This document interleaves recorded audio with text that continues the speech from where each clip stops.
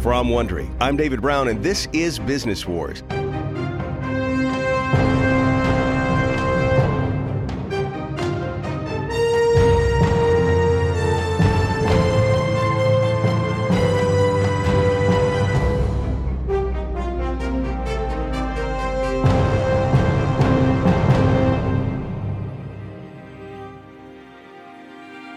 Today, we wrap our extended series on the battle between Netflix and Blockbuster. So much has evolved in the streaming world this past year, we had to revisit the topic.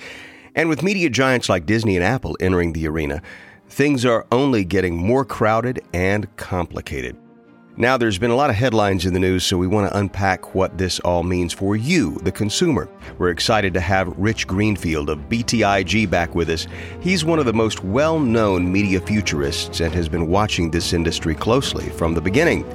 I hope you enjoy our conversation.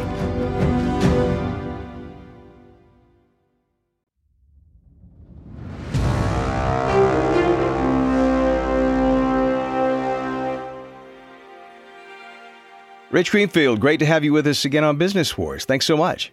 Thanks for having me. Hey, this battle between Netflix and Blockbuster and all the new players in this streaming world, I guess that's what launched our show more than a year ago. At the time, we wrapped our series with Netflix's looming loss of all Disney content. Big deal. So much has changed in the landscape since then. I mean, all these legacy media companies want their own streaming service. Spending is through the roof. There's even more bulking up in partnerships, which we'll get to in just a minute.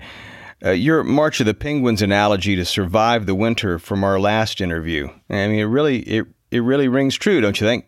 I think absolutely. When you look at the moves that have been made to consolidate and the future consolidation that's likely. I mean, everyone is talking now about CBS and Viacom and, the pieces, somewhat maybe some people call them the free radicals. I think John Malone coined that term, that, the remaining companies that are out there, we're going to have to get kind of gobbled up to survive.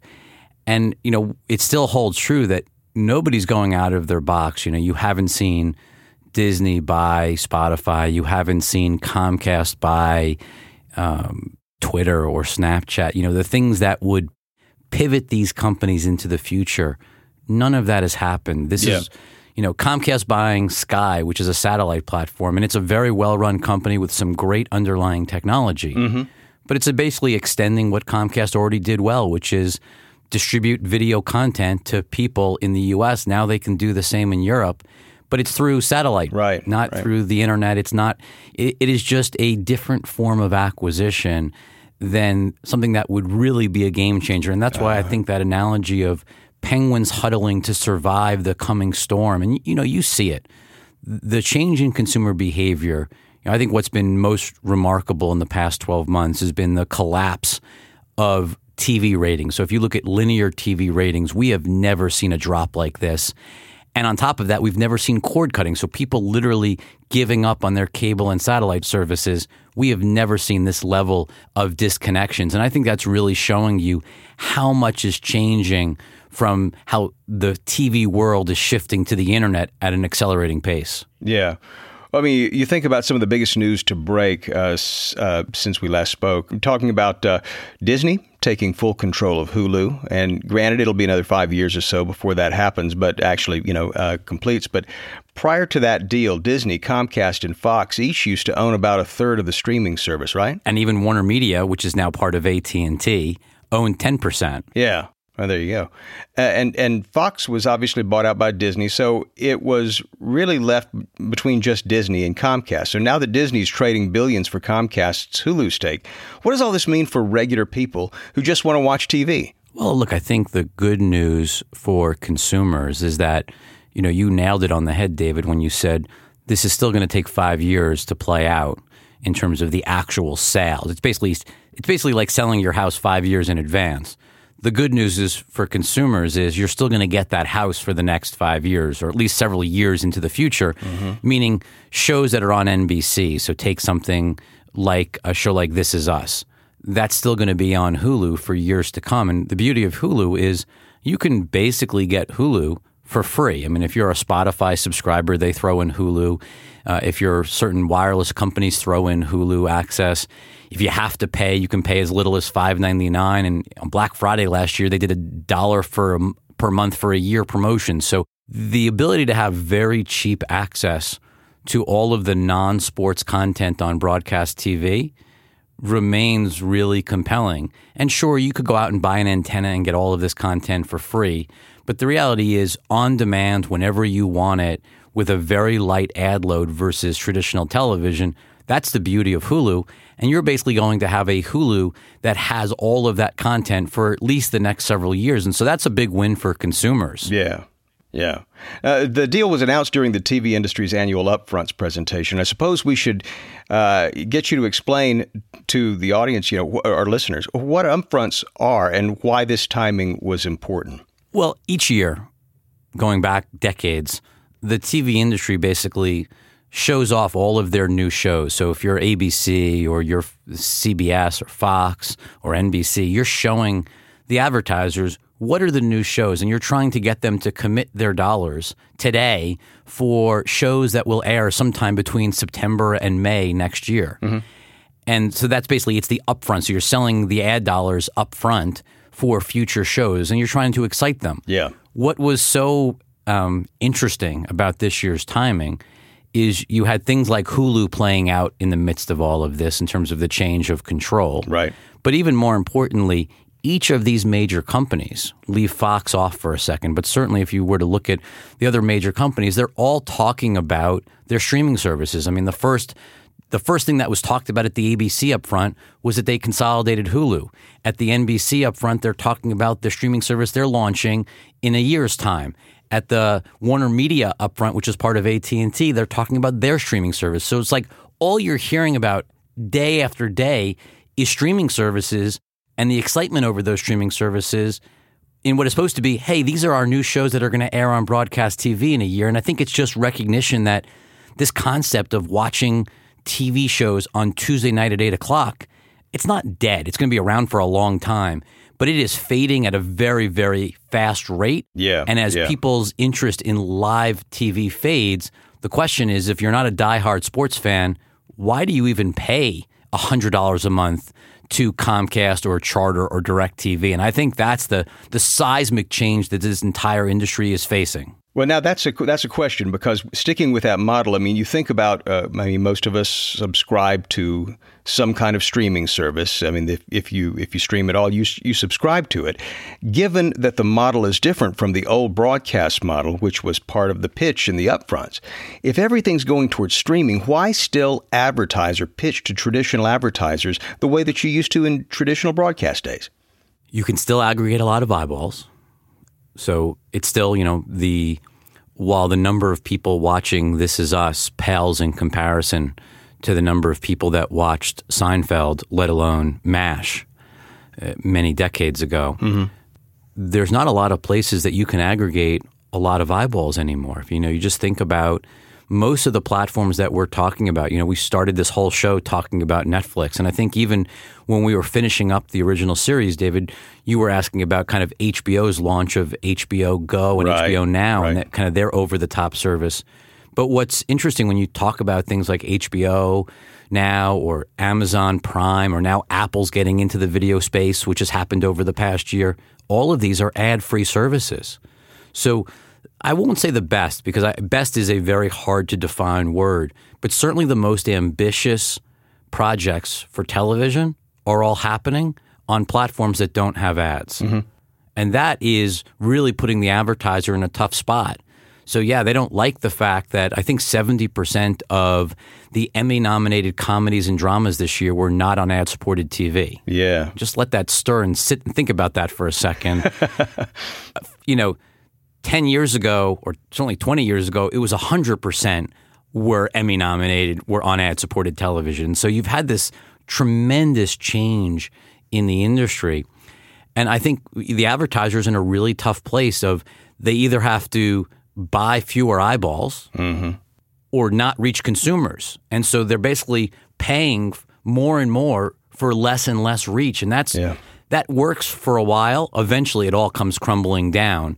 And I think that's, you look at companies like YouTube and you look at companies like Facebook and Amazon, they're all rapidly expanding on their advertising ambitions. They're trying to do more in video. I mean, look at Amazon bidding on Thursday Night Football streaming rights, right? And so these companies are trying to enter the TV ad space. YouTube TV is going for ad dollars from the TV ecosystem. So I think more and more, the advertiser is getting alternatives, but they're still earlier stage. And so I think somewhat of it is things change slowly until they don't. And I think what we're seeing right now is sort of the tipping point for the ecosystem of television, and the internet, as usual, David, is winning. This is definitely a transitional period. That's for sure. Netflix fans, I know, have heard about the tug of war happening with shows like Grey's Anatomy and Friends and The Office.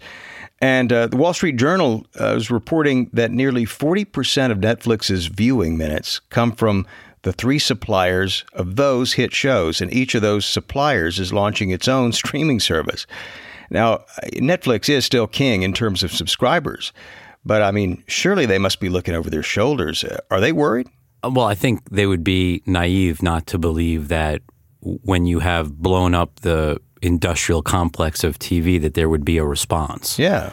But what Netflix has done, literally 7 years ago, Netflix spending on original programming was zero. There was no House of Cards. There was no Orange is the New Black, let alone Stranger Things, The Crown, and a list that now, I mean, if you just type the word, if you were to go onto Netflix right now and you type the word Netflix into the search box, it shows you all the shows that are their shows versus third-party shows. So you wouldn't see something like Friends, but you would see something like The Crown. What's amazing now is how long that list is of shows that they either own a piece of or own all of. And that is basically their planning process. And so they built their business off of a lot of other people's content. They've built up their brand. They've built up their product. And now the real push is to create more and more of their own content. And so Stranger Things is theirs. That is their show. And, the reality is the three companies that you mentioned, everyone is looking to launch their own service.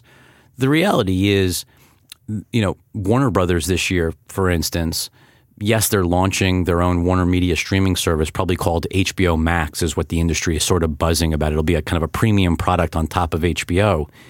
But Warner Brothers has 11 projects on Netflix this year. Maybe that curtails over time, but all 11 of those shows, for the life of those shows, will be on Netflix. Yeah. And so it's really important to remember that just because you launch your own streaming service, Netflix maybe that 11 doesn't go to 15, but they certainly have a tremendous amount of access to content from these companies. I mean, all those Disney Marvel shows, think Jessica Jones, those are Netflix shows. Just because Disney launches their own streaming service, they can't take Jessica Jones and last year's Punisher and just put them on Disney Plus. Netflix owns and controls that content and that IP for years. And so I think Netflix has done a really good job planning for what we're talking about. But then it's also really important to remember that there's going to be a wide array of arms dealers. Because as much as we talk about the Disney Pluses of the world and the NBC services, there are plenty of Sonys, Paramounts, and independent production studios all over the world that you and I may never even have heard of, that are more than willing to sell content to the highest bidder. Right. And remember, what Netflix has shown is that a show like Fauda, which is an Israeli original, that they help co-finance with Yes in Israel, that has become a hit show in the U.S. But that's not controlled by a company trying to do a global subscription video on demand service like Disney. There are so many shows like that. The BBC co-finances The Bodyguard, which is a great show if you've never seen it. But The Bodyguard is co-financed with Netflix, and so the BBC owns it in the UK. Netflix owns it everywhere else. And so as much as people talk about content being cut off, there are so many places creating content that are not trying to create their own services. And so there aren't a lot of shows. I mean, I can't vouch for or verify the statistic that you mentioned from the Wall Street Journal. What I would say is that 44 of the top 50 shows on Netflix, this is something they've said publicly, right. 44 of the 50 most watched series are Netflix owned in whole or in part series. So there's lots more episodes, though, when you think about it, something like Friends. So if you talk about viewing time, that would be a different metric.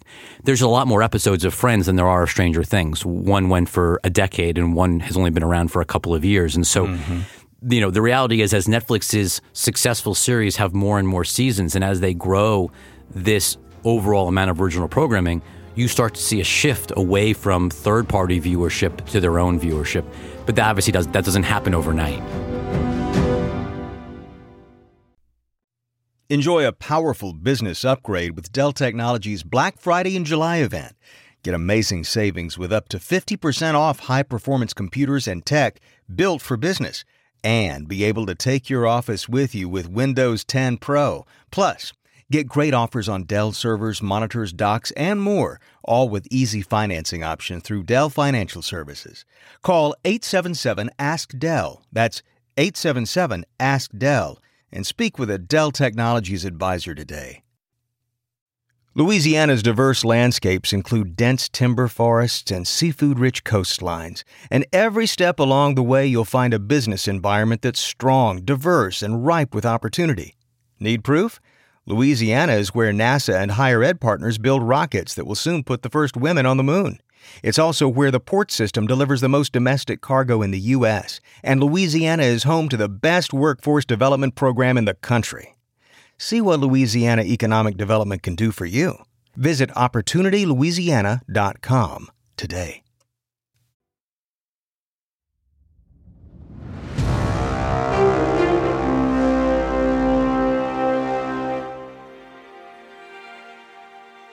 I'm thinking about how this all could play out for consumers. For instance, you think about the risk of one of these big programming suppliers, for example, pulling back their shows and losing viewers if the launches don't go well. Or, I'm wondering if you think this battle for show rights might potentially end up with a kind of a great splintering, and consumers really don't have, one or two or even three sources. We're basically back to cable all over again, except it's not consolidated, and people are sort of for all the choice that they have. There's a little bit of confusion in the marketplace. Is that possible? Yes and no. So let's try to unpack this in two pieces. First of all, I would argue that in the old cable bundle, they had almost no choice. And so right now, there are 85 million. At the peak, there were 100 million people paying for the multi-channel bundle, $80, $90, $100 a month with almost no flexibility. So I would argue there's probably only 40 to 50 million households in the U.S. that really are passionate sports fans. Mm-hmm. But if you think about New York, where I live, I'm paying for my cable bill. I have to pay $9 for ESPN and ESPN2, $8 for MSG and MSG2, $6.50 for the Yes Network, $4 for SNY, $2 for FS1. If you're not a sports fan, and there's no way all 8 million people in New York area are diehard sports fans, but whether you like it or not, $30 of cost was going to the sports networks, and you had no choice but to pay for that if you wanted to have television. Right. So I would actually look at it in many ways as you cut the cord. As a non-sports fan goes, you know what? I don't need to be a subscriber to Charter in New York or Verizon Fios in New York. If I need to watch something, I'll watch it on Hulu. I'll get Netflix. I'll get Disney Plus. I'm going to save a tremendous amount of money. I'm no longer subsidizing. It's like buying a cup of coffee. You don't buy a cup of coffee if you don't want the coffee. Here, you've been forced to buy everything in the bundle, sure. Whether you were interested in it or not. Yeah. It's like you pick and choose the apps, I assume, on your phone. You don't just put apps on your phone that you have no interest in. There may be a few that are pre-downloaded, but you pick and choose.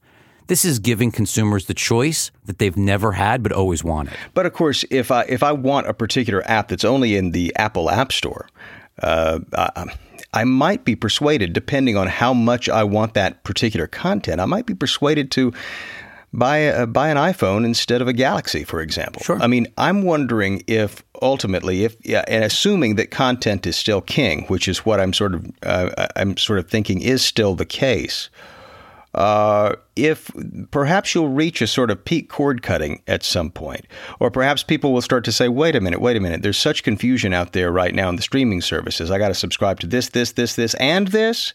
Well, I don't know. I mean, am I still saving money? You probably had some of these conversations. Well, yeah, because I think there's an interesting, this would be great. I mean, I'd love to see your face as we talk about all of this, because it's like when you think about what's going on right now, the legacy media executive who is praying that this all doesn't come apart under their watch. Mm-hmm. The number one thing they say to me is, God, if you try to put all these things together, you end up spending more than you would spend in the bundle. Okay, factually, that could technically be true, although getting up to $80 to $100 a month with all these services would be very hard. But let's leave that aside for a second. Okay. Two things. One, all the content that we're talking about isn't in the bundle.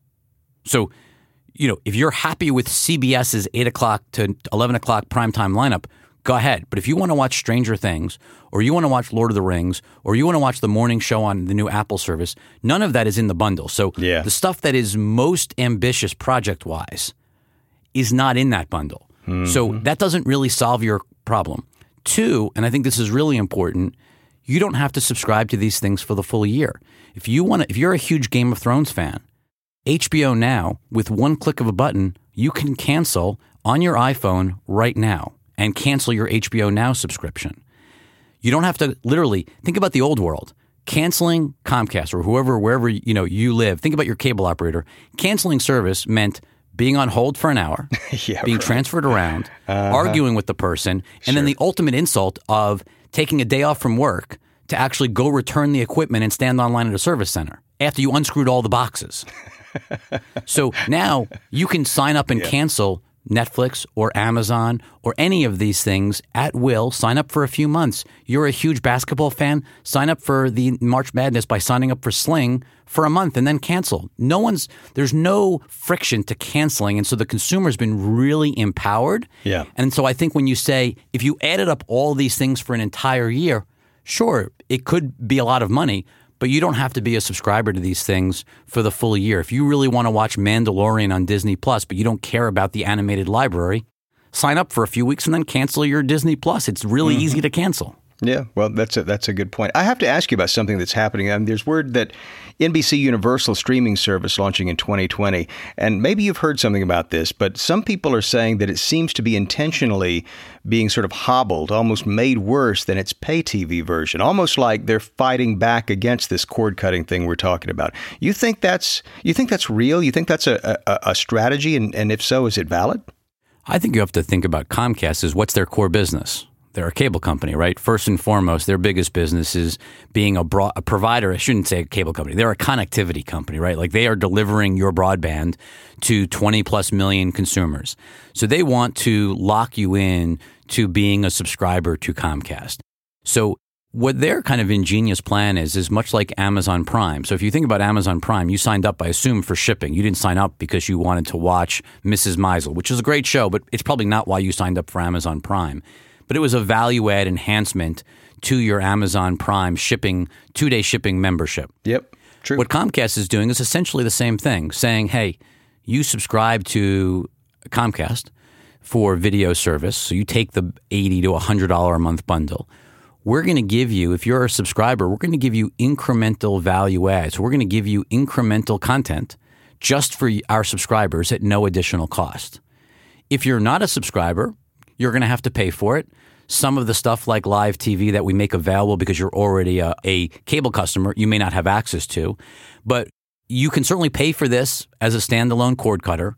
But the best version of this will be as a value add for our members. And if you think about what the pitch is, it's coming from the fact that their core business is cable television. I mean, that's where they came from. And so they're trying to lock you in to that legacy product. I think it makes a lot of sense.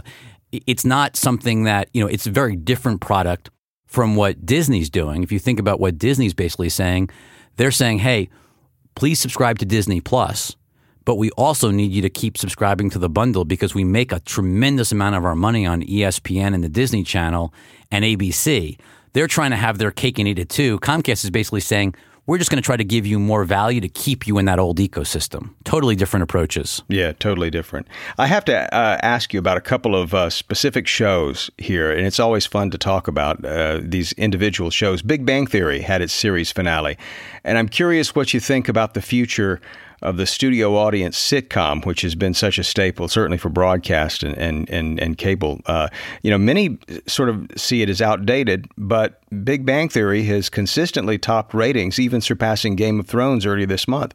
I'm wondering if the TV sitcom might be significant in this battle we're talking about between cable and new media. What's somewhat ironic about the upfronts this week, beyond the streaming conversations, is that the two biggest shows, in terms of zeitgeist, country, maybe even parts of the world, if you think about it, the two biggest shows that people talk about, Big Bang Theory and Game of Thrones, are both gone this year. And there may be ultimately sequels or spinoffs or things like that, but these two pieces of kind of core American pop culture are ending. And, look, there's going to be lots of examples of great content for lots of platforms. I don't think what Big Bang, I think there'll be lots of great comedies that come out of other platforms over time. But, the reality is when you think about the profitability of a show, Big Bang was a show that generated an insane amount of money for Warner Brothers. I'm not sure we're ever going to see shows that are as profitable as what happened. The whole industrial system of television, linear television, generated profits to the studio, to actors and actresses that we may never see again. So I think it's somewhat, interesting to think about, will we ever see the types of shows and as broad a shows as something like Big Bang was? And we'll see. I think the reality is the beauty of these streaming services is that everyone can watch what they're interested in. You're not limited by what's on at 8 o'clock on Thursday or 9 o'clock on Tuesday. And so that freedom probably means more fractionalization of viewership. Because first of all, it doesn't matter whether you watch Ozarks today or you watch Ozarks in a year, especially when there's no advertising involved. They just want you to enjoy and be a subscriber. Mm-hmm. It's not about current day viewership for Netflix. Right. But then look at Bird Box. It wasn't the best movie, but 80 million households around the world watched what it was an okay movie because it was on Netflix and there was no incremental cost. And so when you get something, when you offer content at no incremental cost, you can reach a mass audience. And I think that's the interesting thing is no one's ever had the reach of Netflix to be able to reach 150 million people with a new piece of content with a click of a button. Mm-hmm. Yeah, sure. I mean, but it's fascinating to me to see Netflix go from, in a sense, strength to strength. I mean, think about the Oscars. There's all this drama around Roma taking home 3 wins and 7 additional nominations, including one for Best Picture. And I'm sure you remember that there were some pretty big names in Hollywood that seemed to be rather displeased. There was Steven Spielberg, for example. And I know that he wasn't exactly saying Netflix should be axed from awards consideration, but a lot of people sort of saw it that way. A little bit of sour grapes from the folks who make the movies for the big screen. Not entirely accurate, but I wouldn't say sour grapes. I think sour grapes is probably an incorrect term. I think it's more of nobody. How would you characterize it? Fear, change. Yeah. The thought to many. I remember what happened, what people thought of Netflix releasing all the episodes at once without ads. Crazy nonsense. People are going to sign up for the weekend and then cancel the next day. There's no way they can do this. They're going to go out of business. They're going to go bankrupt. They're never going to be bigger than... Right. I remember them saying HBO maxed out at 30 million subscribers. Netflix will never be more than 30 million subscribers. Now there's 60 million subscribers in the U.S. alone. Mm-hmm. The movie business... You have to see a movie in the movie theater. My kids don't see it that way. First of all, I don't even see it that way. Yeah. I want to watch great content. I don't care whether it's 2 hours or spread over 10 episodes. I want great content. And if whoever can deliver me great content at the best price value in an experience that is awesome. And I think that's the part that, we talk a lot about streaming services and all of this competition and all the new services that are launching. And you mentioned some of the content that may get pulled. Mm-hmm. It's not just about the content. What everyone needs to think about is the experience of watching on Netflix, every language, everywhere around the world. You click a button and it just works. There's no buffering. That experience is really hard to duplicate at scale. Yeah. And there are thousands of people. I would think of like engineers are the new kind of content in many ways. They don't get valued like that in Hollywood, but engineering is just as important as content. And that's going to be a major theme over the next couple of years is, are these media companies, as they go into streaming, are they prepared to make the level of investment in technology and engineers that companies like Netflix and Google and Facebook have? Very interesting. Well, I have to ask, I mean, since we're almost out of time and you've been awfully generous with your time with us, what else are you going to be watching for this year? Well, I mean, you've got, if you think about what's going to happen over the next 12 months, probably the sort of the three biggest things that your listeners, that certainly I'll be thinking about, but I think your listeners should be thinking about is obviously how big and bold is Apple's launch. You know, they're coming later this year. They haven't talked about pricing. I think there'll be an extended free trial. But, you know, Apple's a company with more cash on hand than, you know, most of the media companies are in total size. Mm-hmm. So if Apple wants to go big in content, they certainly have the capability. I think the question will be how big, how fast, what does it look like? Remember, Netflix is going to spend $15 billion on content this year. Apple's going to spend a couple. Disney will spend, you know, maybe a couple of billion. Right. How fast do these companies ramp their investment, especially the ones that have deep balance sheets? You're seeing Amazon do a Lord of the Rings project, biggest, probably most expensive TV show ever greenlit, coming to Amazon Prime. You know, no more Little Mrs. Maisels, and it's a great show, but it's a little show. As these big tech platforms go after big, ambitious TV projects that are almost like movie-like, Game of Thrones-like, what does that mean to viewership, engagement? Are people talking about Apple TV Plus the way they talk about Netflix in a few years? I think that's something we're thinking a lot about.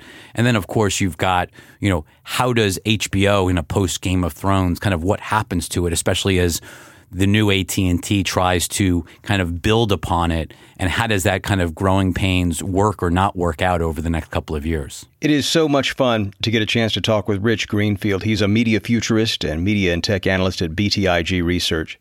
Rich, a pleasure. Thanks so much for taking a few minutes out of your day to talk with us for Business Wars. The one thing I know, David, that we'll all be doing over the next couple of years is watching a lot of Netflix. I think that's true.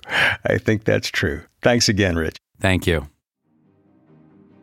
That was my conversation with media futurist Rich Greenfield.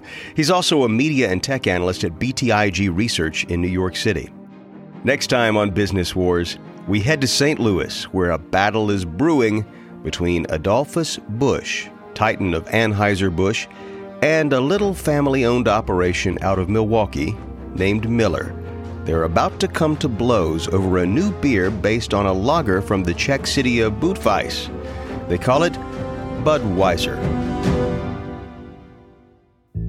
From Wondery, this is Business Wars. New episodes come out every Monday and Wednesday. We invite you to subscribe on Apple Podcasts, Google Podcasts, Spotify, Stitcher, iHeartRadio, or wherever you listen to podcasts.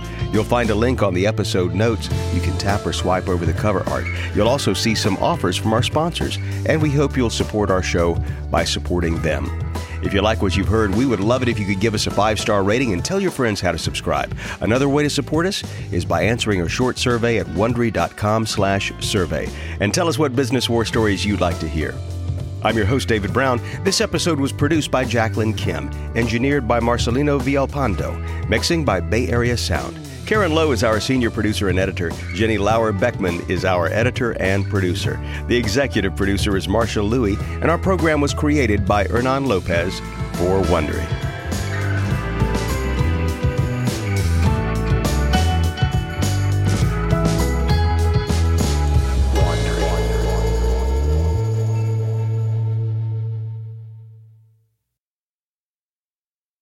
Hi, I'm Brooke. And I'm Arisha. And we're the hosts of Even the Rich. So I want you to imagine you're about to go on stage and perform in front of 30,000 cheering fans. You pop a cough drop, take some deep breaths, tell yourself, you can do this. And that's when your brother steps into your dressing room. He tells you the police are here. Either you clean up your act or you'll get arrested. Oh, wow. Okay. Yeah. But you just laugh and say good, because the you in this story is Madonna. You're going to give the police a moment they'll never forget. Ooh, so what happens next? If you want to find out, you'll have to listen to the newest season of Even the Rich, The Making of Madonna. Follow on Apple Podcasts, Amazon Music, the Wondery app, or wherever you're listening right now. Join Wondery Plus in the Wondery app to listen ad-free.